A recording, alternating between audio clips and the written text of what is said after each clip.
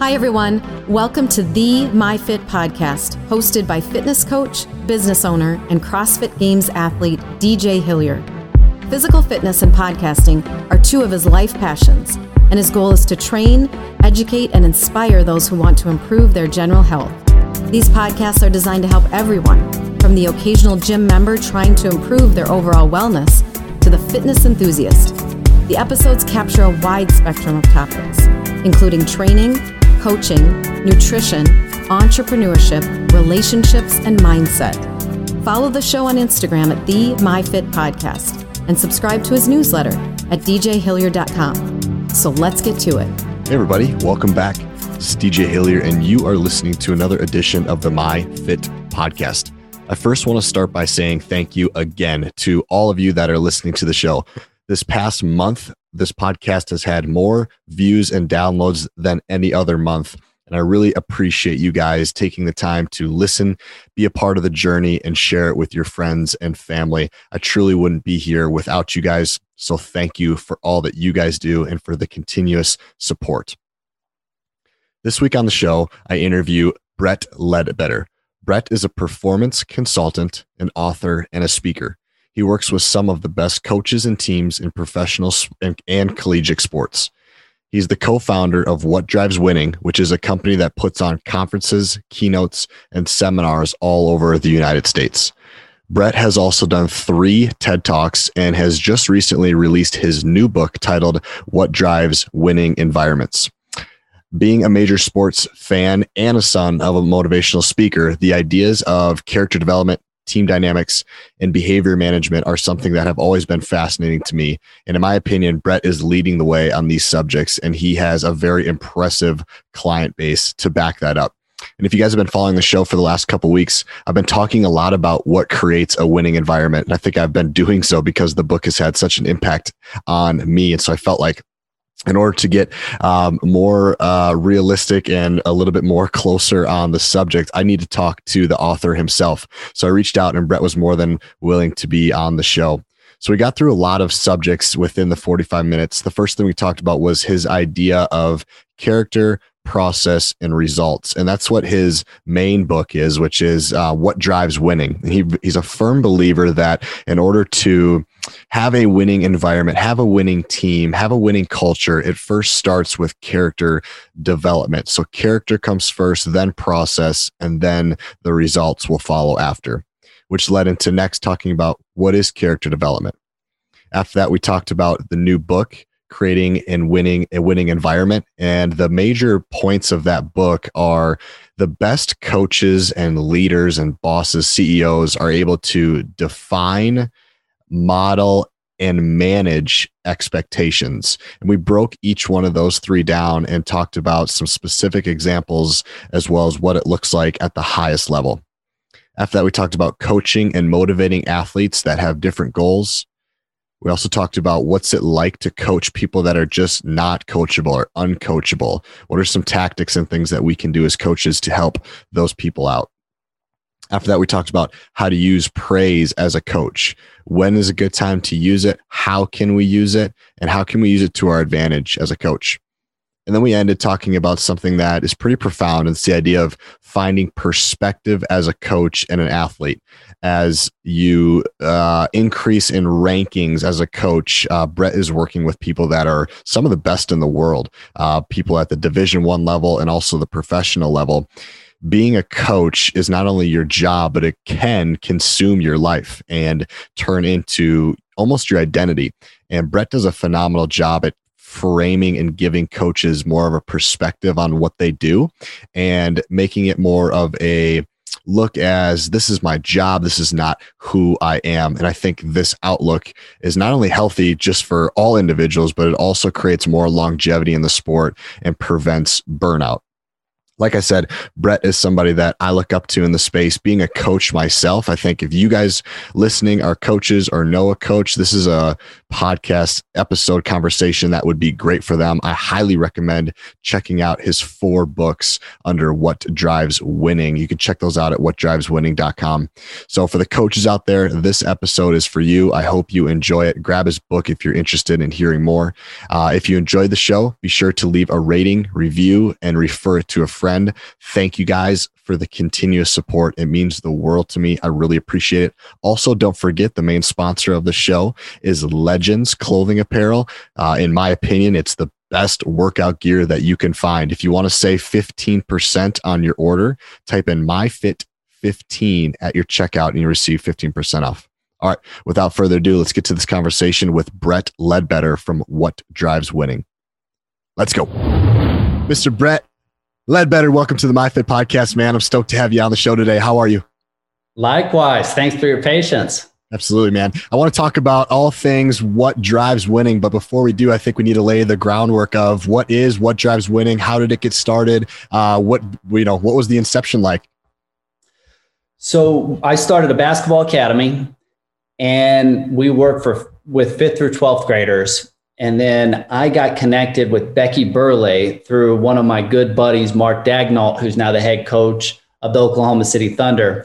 And she came up and observed us and on how we instructed, because the guy that made the whole thing happen was Daniel Coyle. I don't know if you ever read the book. The Talent Code, right?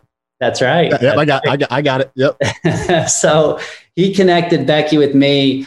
She started to look at how we taught footwork. Then we spent so much time in what we called the film room, which was character development.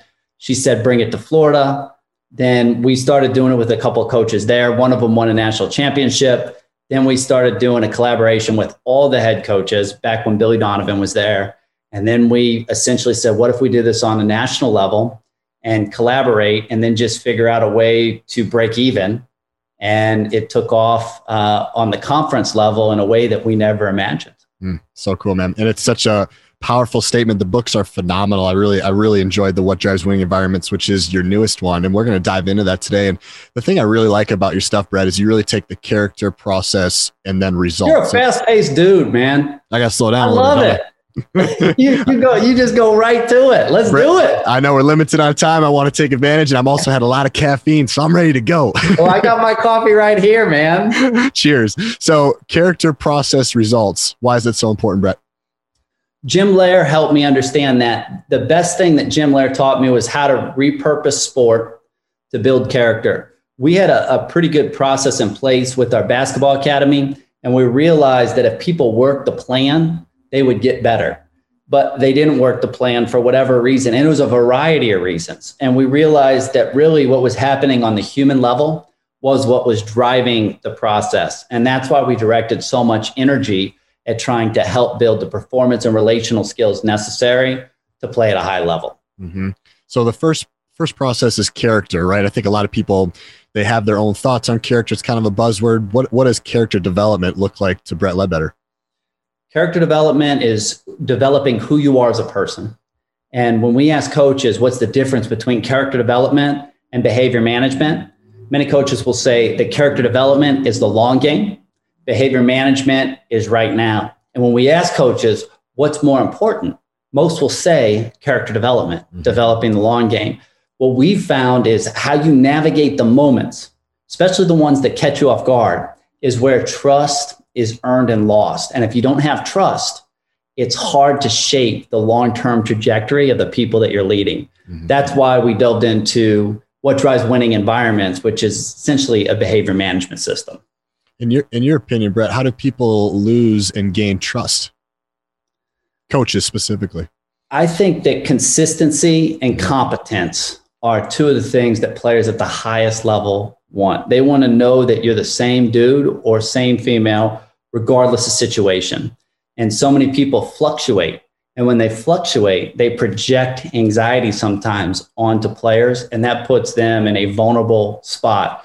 And then as far as competence, one of the questions that I love asking coaches recently is, to what extent does the effort you put in with your team influence the outcome. And so many coaches jump in and say a really large percentage at first, and then they start to backtrack it and think about it, and they realize maybe they have less control than they thought they did. But really the competence, whatever influence you have on it, players appreciate raw competence. And championship coaches understand that the margin in that game is so low that their competence can swing outcomes. And the best players I've been around want coaches that put them in a position to be successful and don't take credit for it. Interesting. I thought it was also interesting in the book. You talked a lot about coaches that, yes, they're good coaches, and yes, they're good with the X's and O's, but a lot of their ideas and brilliance really comes from character development and things that have nothing to do with schemes. Tell me about why is that so important for athletes and coaches to kind of take home and use with their teams at home? If I was going to ask you, what's the most important thing a leader does to build an environment where people can do their best work, how would you answer that question? To me, I want an environment from a coach that isn't going to come after me if I fail. It's a very welcoming environment. I think, I'm not scared to throw a bad pass or something like that. That'd be the first thing. I just want an environment that is okay to fail, okay to make mistakes. That's what comes to my mind. So we asked coaches that question, and really we themed out their answers. And really, when you combine them all, it comes down to how they define, manage, and model their expectations as the leader. And defining is a proactive approach. It's whatever you expect, you articulate and help them understand the vision. Managing is reactive. So it's catching above the line behavior in a surgical way that leads to them repeating it. And then managing and converting below the line behavior. The challenge with a lot of coaches is when their players go below the line, their responses are below the line. And so it's hard to ask what you're not modeling, which leads us to the last point.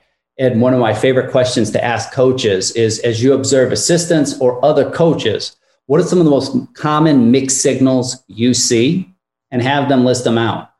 And then you can see the incongruency that could undermine the trust necessary, to your earlier question, on how to shape their leaders. That's interesting. So define, manage, and model the expectations. Let's take that apart here. So define the expectations. What does that look like in a class? Is it a classroom setting? Is it before the season? Obviously, it's not in a game situation per se. What does defining the expectation look like? Tim Corbin, who has a classroom set up before every practice, I asked him the exact question. And he said there's 250 to 300 Division I coaches, meaning there's 250 to 300 different ways to do it. And he prefers to use a classroom to show visuals on how they do it. One of my favorite ways to think about it comes from PJ Fleck, who's at Minnesota. He has what he calls How University, where anything, again, that is expected is going to be defined, and they define how they're going to do things. Interesting. I think that you could do that as a coach by watching film and just looking at everything from a standard perspective and a behavioral perspective. What is not meeting the level in which we're trying to achieve? And then that can become your curriculum to start teaching players how to be. We're in Minnesota, so we're PJ Fleck fans. Go Gophers, and we love what he's been doing. So that's an awesome parallel, I think, too. And I think about some of the best football teams out there. You talk about like Bill Belichick teams. You always know they never shoot themselves in the foot. They're very well coached. So that's a term that just kind of goes with that team, along with other teams. When somebody says that team is well coached, what comes to your mind? Raw competence. And what does that mean? To me, it means that players know that they will be put in the best position to succeed. And that is also, that's in a game, that's also outside the game too. Bill Belichick, if we're talking about him, this is a guy who is a seasoned vet. So there's not a lot of things that are going to catch him off guard. And so think about the consistency. Like if I was going to ask you, what is Bill Belichick wearing in your mind? You would say what? The sweatshirt with the sleeves cut off. So that shows you how consistent he is, and it speaks to their blue collar approach. Yeah, very cool. So we're defining the expectations and then managing the expectations. And I think in my mind, when I hear the manage the expectations, that's more of what could be the in the game stuff. When chaos arises, when bad calls happen. Talk to me a little bit about what are managing the expectations look like. It could be in the game, like you said. And if we're looking at it purely from that, if you want to audit a coach, just watch the percentage of time they move to the next play. So basketball is an emotional game of random events.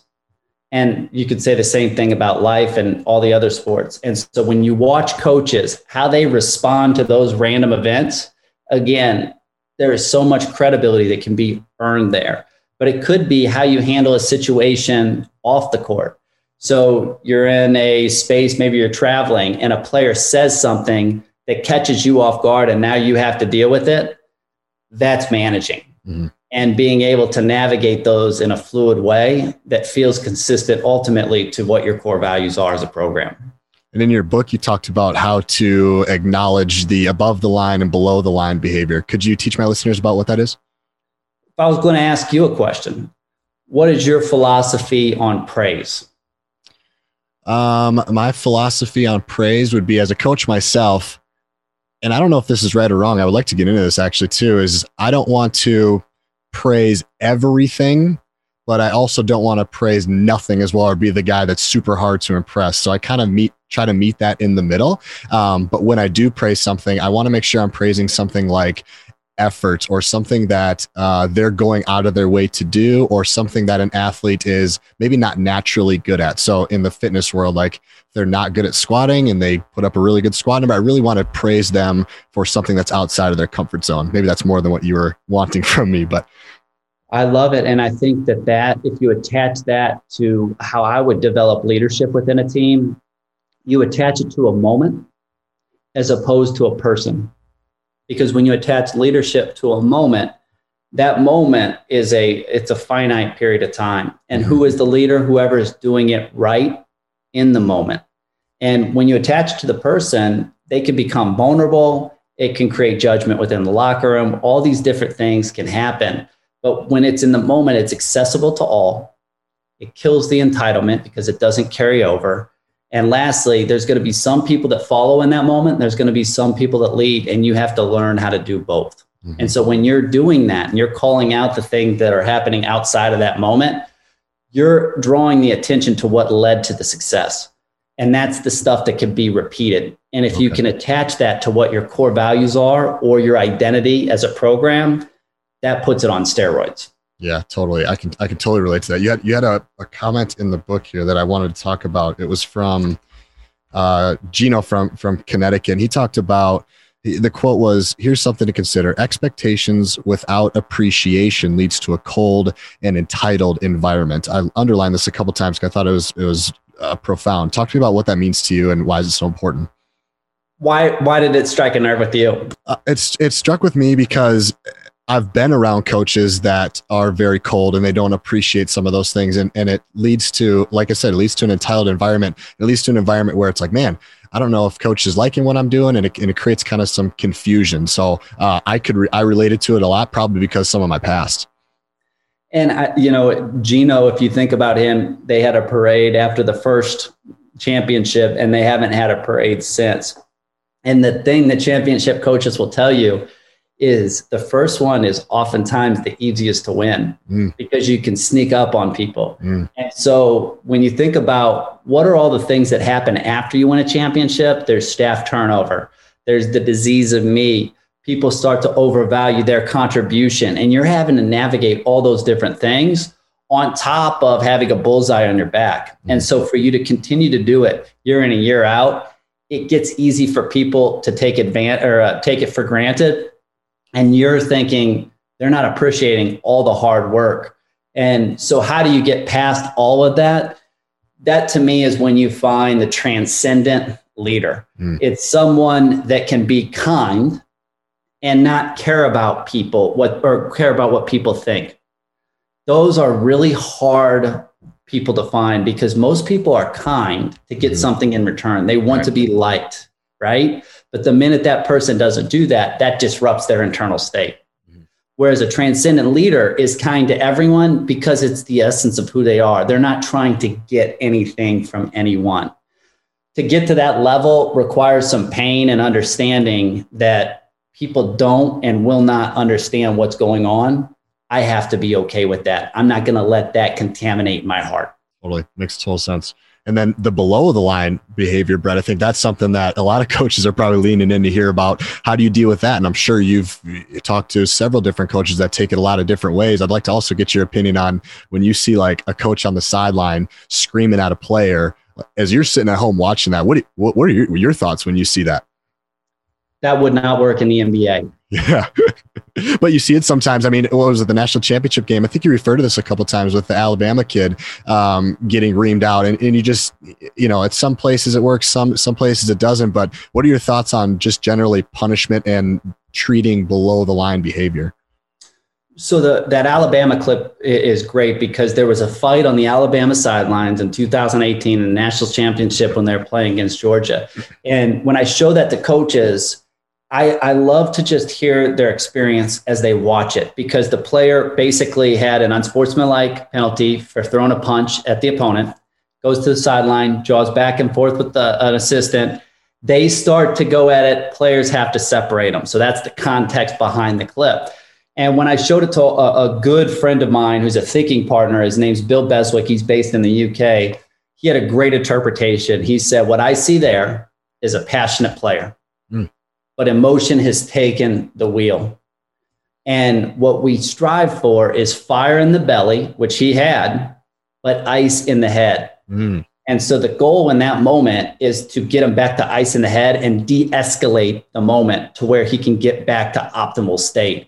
And when you're doing that in a championship game, that's a hell of a skill. Yeah, that's all eyes on you. And we know, and I think too, there's a difference between being emotional and being the emotional player. Everybody likes to be around people that are emotional and passionate, and they care about the game, of course. But there's a fine line, and once the team is affected by it, now we got to do something about it. And interestingly enough, you wouldn't expect it from a Nick Saban team per se, but the cameras all went to the sideline. We weren't even watching the game for a little bit because we're like, it really took away from it. So, interesting. And they won that game. Of course. And the player played again. So I think it's important to understand that it doesn't have to be perfect if you're going to win a championship. Now, there is, margins for error, and maybe they can overcome it that way. But that also in that game, you have a freshman replace a veteran in Tua and Jalen, which has been well documented. And they handled that masterfully. So there's just so many, again, it's an emotional game of random events, and how you recalibrate people in the moment is a surgical skill. Totally. Not easy to do. And that kind of brings us to the model part of the environment. So this comes from the coach. My favorite line probably in this whole book is, if I want my team to be blank, I need to be blank. It was like so simple, yet so profound. Talk to me about what modeling the expectation looks like. I'm going to ask you a question. Most common mixed signals you see from coaches are what? Mixed signals? So they say one thing, but they do the other. Yeah. So the first one that comes to my mind is like, if a coach pregame wants to say, stick to our game, let's do our thing, and then, be calm, cool, and collected. And we practice all this stuff. And then in the heat of the moment, he or she changes his game plan, which was not a part of our game plan, and or becomes a little bit more stressed and chaotic in a way that he told us not to be. Those would be two things. So one that's X's and O's, and one that's a little bit more personable. And if you're a player observing that, what are you thinking? I'm trying to figure out why we're not sticking with what he said pregame, number one, and then also maybe just trying to follow his lead as best I can, but also being very confused at what our plan of attack here is. And that is exactly right. Confusion comes from mixed signals. And so the goal of that tool is to figure out, what do you want your identity of your team to be? So when I ask you, what do you see with Bill Belichick in your head? You talk about the hoodie that's cut off. That's blue collar. There's all the mixed signals are eliminated in that scenario. It feels very cohesive. And to me, that's what you see with championship coaches. Yeah, and oddly enough, some of the stuff you talked about in the book was that when you model the expectations, not a lot of it, some of it is through their words and through their dialogue, but a lot of it too is just the way they act. And I remember my college coach was a family man. He had his kids at practice every day, and he just showed us how he was a present part of his family. And without really even teaching us much about that stuff, we all kind of took that in and admired that about him. And a lot of us are better off because of that. And not once do we have any family lessons per se. So I think a good point is, and feel free to piggyback on it, is a lot of it goes without actually discussing the topic. I want you to piggyback on it. When you read the Mark Few story about his players and the best lesson he learned, what were you thinking? Remind me again the part on that. We asked the Gonzaga men's team, what is the best lesson you learned from Mark Few? That's right. There's a ton. I had a great college coach. I was able to play Division III football here in Minnesota. And I think a lot of it, one of the biggest things I took away from him was the attention to detail. And at the time, being 19, 20 years old, some of the stuff I was like, man, this guy is super anal, and I can't believe we're doing exactly this and this. And is just, the attention to detail was crazy. For right or wrong, it worked. We were a successful squad. And now I look back at it and I've taken that mentality in my life in athletics and in CrossFit and other things that I do. And that was something that he didn't discuss. Like, hey, we're a team that's going to be really, it just was the way we did things. And so that would probably be the main thing just off the top of my head, that just paying attention to the smallest details. And it speaks, that right there speaks the importance of modeling, that most people catch with their eyes, not necessarily hear with their ears. Yeah. I want you to tell our listeners, because I think it's a super cool story, and I forgot to bring it up on the Define the Expectations, but the Mike Krzyzewski story before the Olympics was super cool because it's something that not a lot of people, I think, hear about. They just hear about the dunks and all the cool things that happen in the Olympics, but tell the story about the setting the expectations before they took the floor as an Olympic team. Well, and that's something that I see with a lot of great coaches, is they set the standards before they even touch the ball. And that's what happened. And in the NBA, we all know that those players have the power.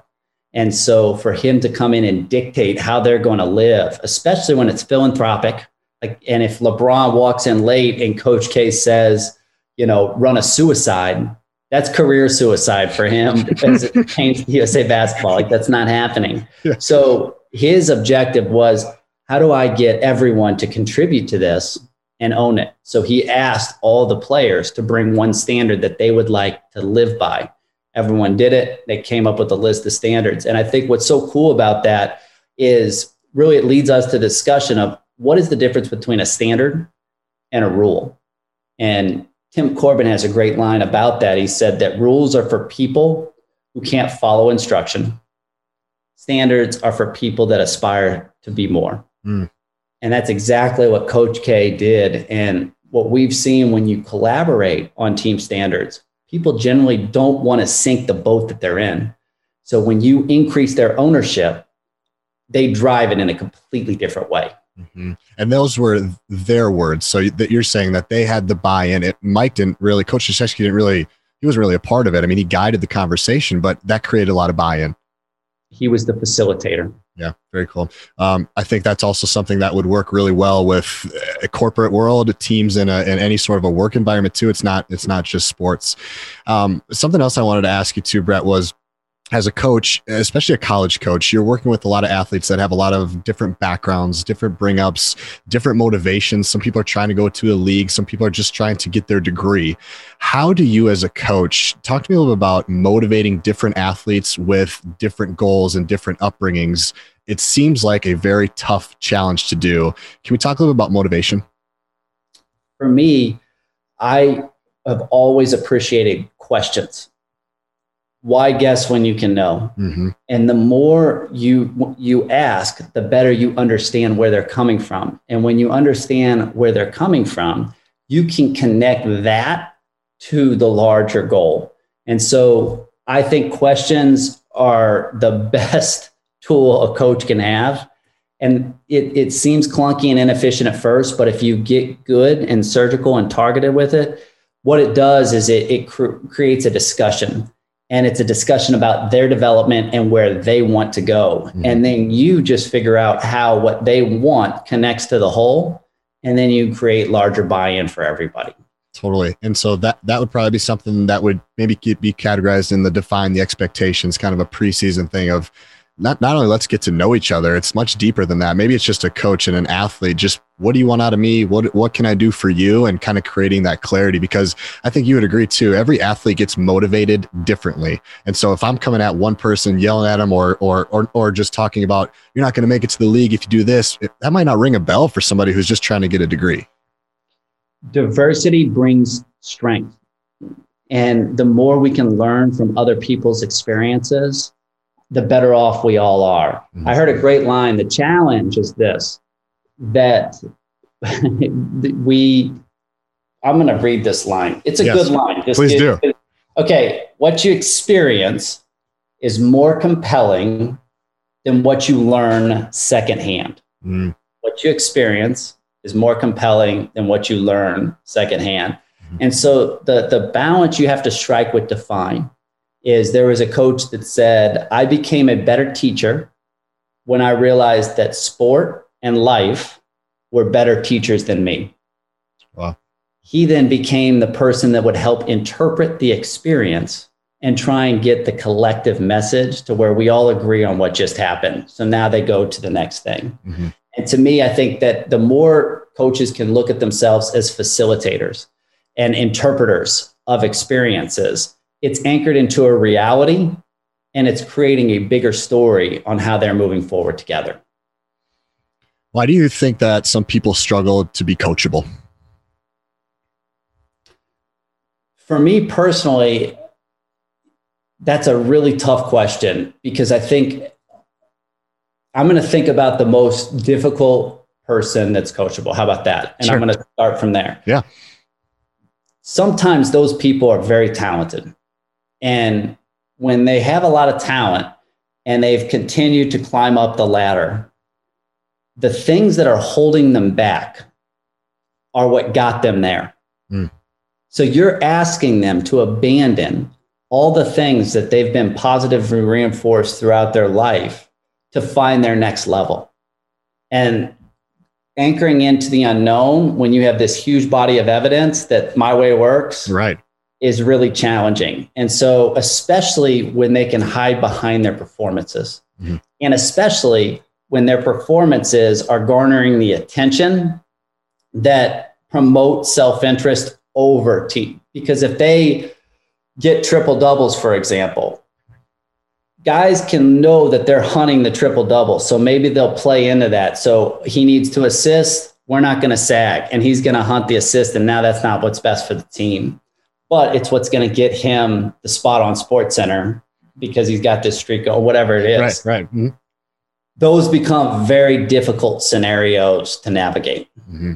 Yeah, I'd imagine that's a tough task, and something that, again, I think it comes back to having clarity, having conversation with, how can I help you? What are you here for? And just having that direct line of communication between coach and athlete. I mean, really, a lot of the stuff probably comes back to, like you said, asking the right questions and asking several questions. And it's so hard because, like, I'm going to give you an example. There was a player that hit a big shot this year. He was tweeted about almost as much as Jesus was on Easter Sunday. And so think about the noise that surrounds that scenario. And so you have to learn how to navigate those things, because that's happening all the time. And that's a shot of heroin to the bloodstream. And it's very easy to get high on that stuff. And when you're high, you're not making rational decisions. And for the coach to say, hey, you're high, we need you to come back down so we can recalibrate. Just imagine yourself in a party and having someone say that to you, what the response would be. And so those are the scenarios I most enjoy, because there's no clear-cut answers.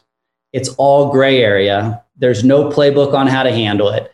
But what you learn going through that situation is priceless and hard to articulate, because it's almost like, again, you have to go through it to understand it. Like, I'll give you exactly what it's like. Ready for this? Yep. That's why I don't do a lot of these podcasts, DJ. But if I was going to ask you to explain the color green to someone that has never seen before and is blind, how would you do that?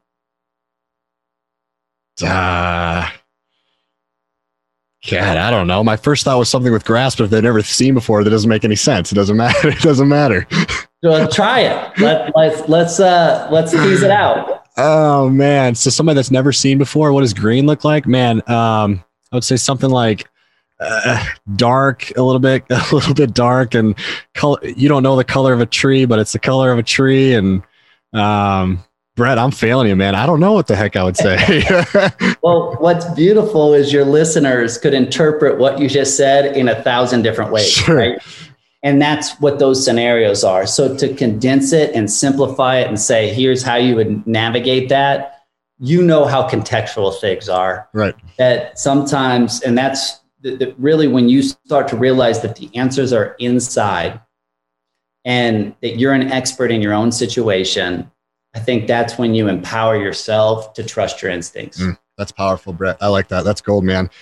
Something else that I really like when you talk about, I don't know if it was on a TED Talk or on stage, but you talked about having perspective. And this is something that I think it can get carried away for coaches, especially at the top, even players too. How do you create better perspective for coaches and athletes that are high performers? You know, it's interesting. A lot of the people that I've worked with have achieved everything the world has to offer. And they understand once you achieve it, the value that it holds, which is not what we think it is. Interesting. And so once you understand that, and then you see everyone around you chasing so hard to achieve this thing that really doesn't hold as much value as they think, totally, it puts people in a confusing state. And that confusing state helps lead to understanding. And so for me personally, it's just trying to understand and help people understand with them, because I don't have the answers. Let's be very clear on that. What is the real value of things? And when you start to understand the real value, the temptation for those things starts to drop, because you realize that they're not really bringing anything of substance to your life. Totally. And I love that. I think it was in the book. I don't know. I've been doing so much research on you. I don't know where I got it, but it was just two lines of the things that it was like you could control, or what other people can control about you, and then your values. And then we kind of took those two, and those two lines the two ideas were so separate. Can you enlighten our listeners about those two items? So the left column would be, how does society measure your success? And so as a coach, DJ, how would you answer that in your current situation? So I would say like the success of my athletes, it would be how I would be graded on success in like a CrossFit world. So I would say like in a sports world, it's by my record, by my wins. Championships, rankings, players at next level, you create that long list, right? And then on the other side, what we ask is write down 1 to 10, the answer to this question. What's important to you about life in general? Doesn't have to be in any order, just first things that come to your mind. And they write the 10 down, and then we ask them to prioritize their top 5. And when they do that, and then they stack it up to what society values, they see that there's a huge difference. Totally. And that begins to help them understand that if they are going to be reinforced by society, then that's what they're going to be chasing. And it takes a certain internal fabric to line up against that. And one of my favorite stories around this is I was walking with Mike Gundy, who's a football coach at Oklahoma State. And they walk from the hotel to the stadium. People line up the streets. And I saw grown men on their knees bowing towards him as he walked by. And for whatever reason, it was seared into my brain. Yeah. And a couple days later, I saw Bob Stoops, who was having a statue built for him. And I asked him, how did you deal with all the adulation that came with your position? And he had a very profound answer. He said, you realize that it's the same men that hung Jesus. Wow. And that hit my core. And I think once you start to build a filter that what people praise and criticize says more about them than it does you. And when you become to understand that, it has less impact on you. So profound. And as a young coach, or at any age, you could see how you can lose perspective pretty quickly, I think. And because sometimes the praise takes over, right? You're feeling good. You're on a high. You're coming off a national championship. You're the best. And people just want more and more out of you. I could just imagine some coaches that are really lose sight of that. And by the time their career of coaching is over, they're kind of stuck by themselves in a room full of trophies, or maybe not full of trophies, wondering, what the hell do I do now? The question you have to ask yourself is, what would make a recovering alcoholic not drink when they go into the bar? How would you answer that? With a water? Have them have a water in their hands so they don't get thirsty. I don't know. And so let's say they have the water, and then all these people that are coming up having a blast, and they're handing them drinks. Yeah. What would prevent them from taking the drink? Having a higher standard, having different friends, I think would be another idea. I don't know. What else? Well, it's a great thing to think about as a coach, and I would encourage everyone to, because there is no clear-cut answer. There's many different answers that I've heard from coaches, all very interesting. I think for me personally, when you walk into that bar and you see everyone having a great time with the drinks in their hand, they're all drunk. Mm-hmm. And so if you drink, they're going to applaud. Mm-hmm. And then all of a sudden, you're part of the party, right? What I think would be so interesting is to put all those people that are blasted in a room together the next morning and have someone walk into that room with no context. They would be like, what is going on? And then you could understand the consequence of the night before. What's televised is the celebration. So we think that that's what it's going to bring our lives. What is not televised is the collateral damage and the hangover that comes from that. Very cool. We got two final questions when we wrap it up here. So in your book, you have a lot of stories and conversations with some of the best coaches in the world. I'm curious, looking back on your career thus far, Brett, is there a conversation or a phrase or something that you've learned from a coach that has been the most impactful or one of the most impactful things in your life and in your presentation and keynotes? This is not politically correct, DJ, because if I asked you who's your favorite guest, that puts you in a bind. You are. Right? Because it's right now. And I have folders in my head of all the people that I've interviewed. And I can tell you that if you ask me about a specific individual, I could click on that folder and there's a number of thoughts that person has given me that have shaped the trajectory of how I think. Very cool. How about your mentor, Dr. Jim Loehr? I think one of the quote I just love, and I've got in my office, just like Becky does, is who you become as a result of the chase is the most important thing. Is there something that maybe you've learned from him that's been really impactful other than that statement, or maybe it is that statement? It's that statement. It's repurposing sport to build character. And the quote that I talk about in the book, it's serendipitous because it was the first line at our conference. Our very first conference, he said, how important do you think it is to know the reason behind why you're doing something? Dude, that's so powerful. Past that, but if you sit back and think, that's the level of intentionality that you have to have if you're going to go into that bar, bringing it all full circle and not take the drink. Do you think a lot of athletes and coaches haven't ever thought about that question before? And it's like, almost fearful because it's like, I've been doing this for a while. I don't want to think about that. You know, it's a deep thinking. You got to sit in that. I hadn't, and maybe I thought I had, but getting around Jim and understanding the level of intentionality through his questions, that helped me understand that there is another level. And I think that that's what's so cool about running into an incredible coach is they can help access parts of you that you didn't know existed. Now, if you're insecure as an individual, sometimes you don't want to go on that journey. Sure. But the most secure individuals that I've been around, they thirst for that. Show me something about myself that I don't know. Totally.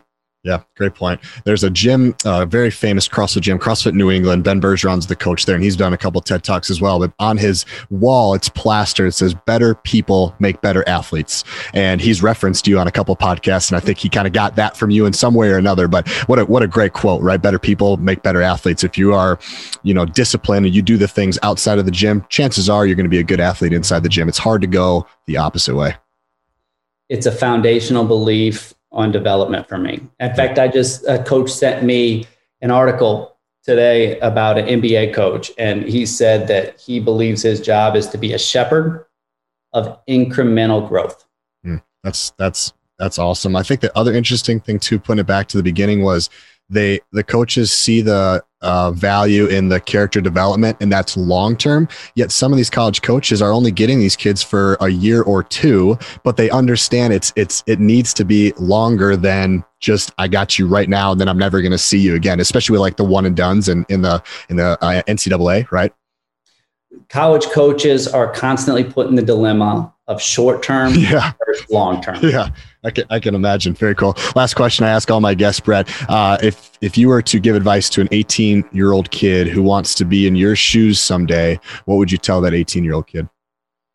I don't know about I would not tell him to follow me. If I had to give an advice to an 18-year-old kid, I would say, buy the book, The Way to Love by Anthony DeMello. Cool. Writing that one down. Awesome. How can I have my listeners support you and see kind of what you guys are doing? Obviously, get the book. It's an amazing book. This one just came out, but what are other ways that people can see what's up with What Drives Winning? WhatDrivesWinning.com. We have free videos there. We have books there. We have information about our coaching lab, which is a live group that meets twice a month.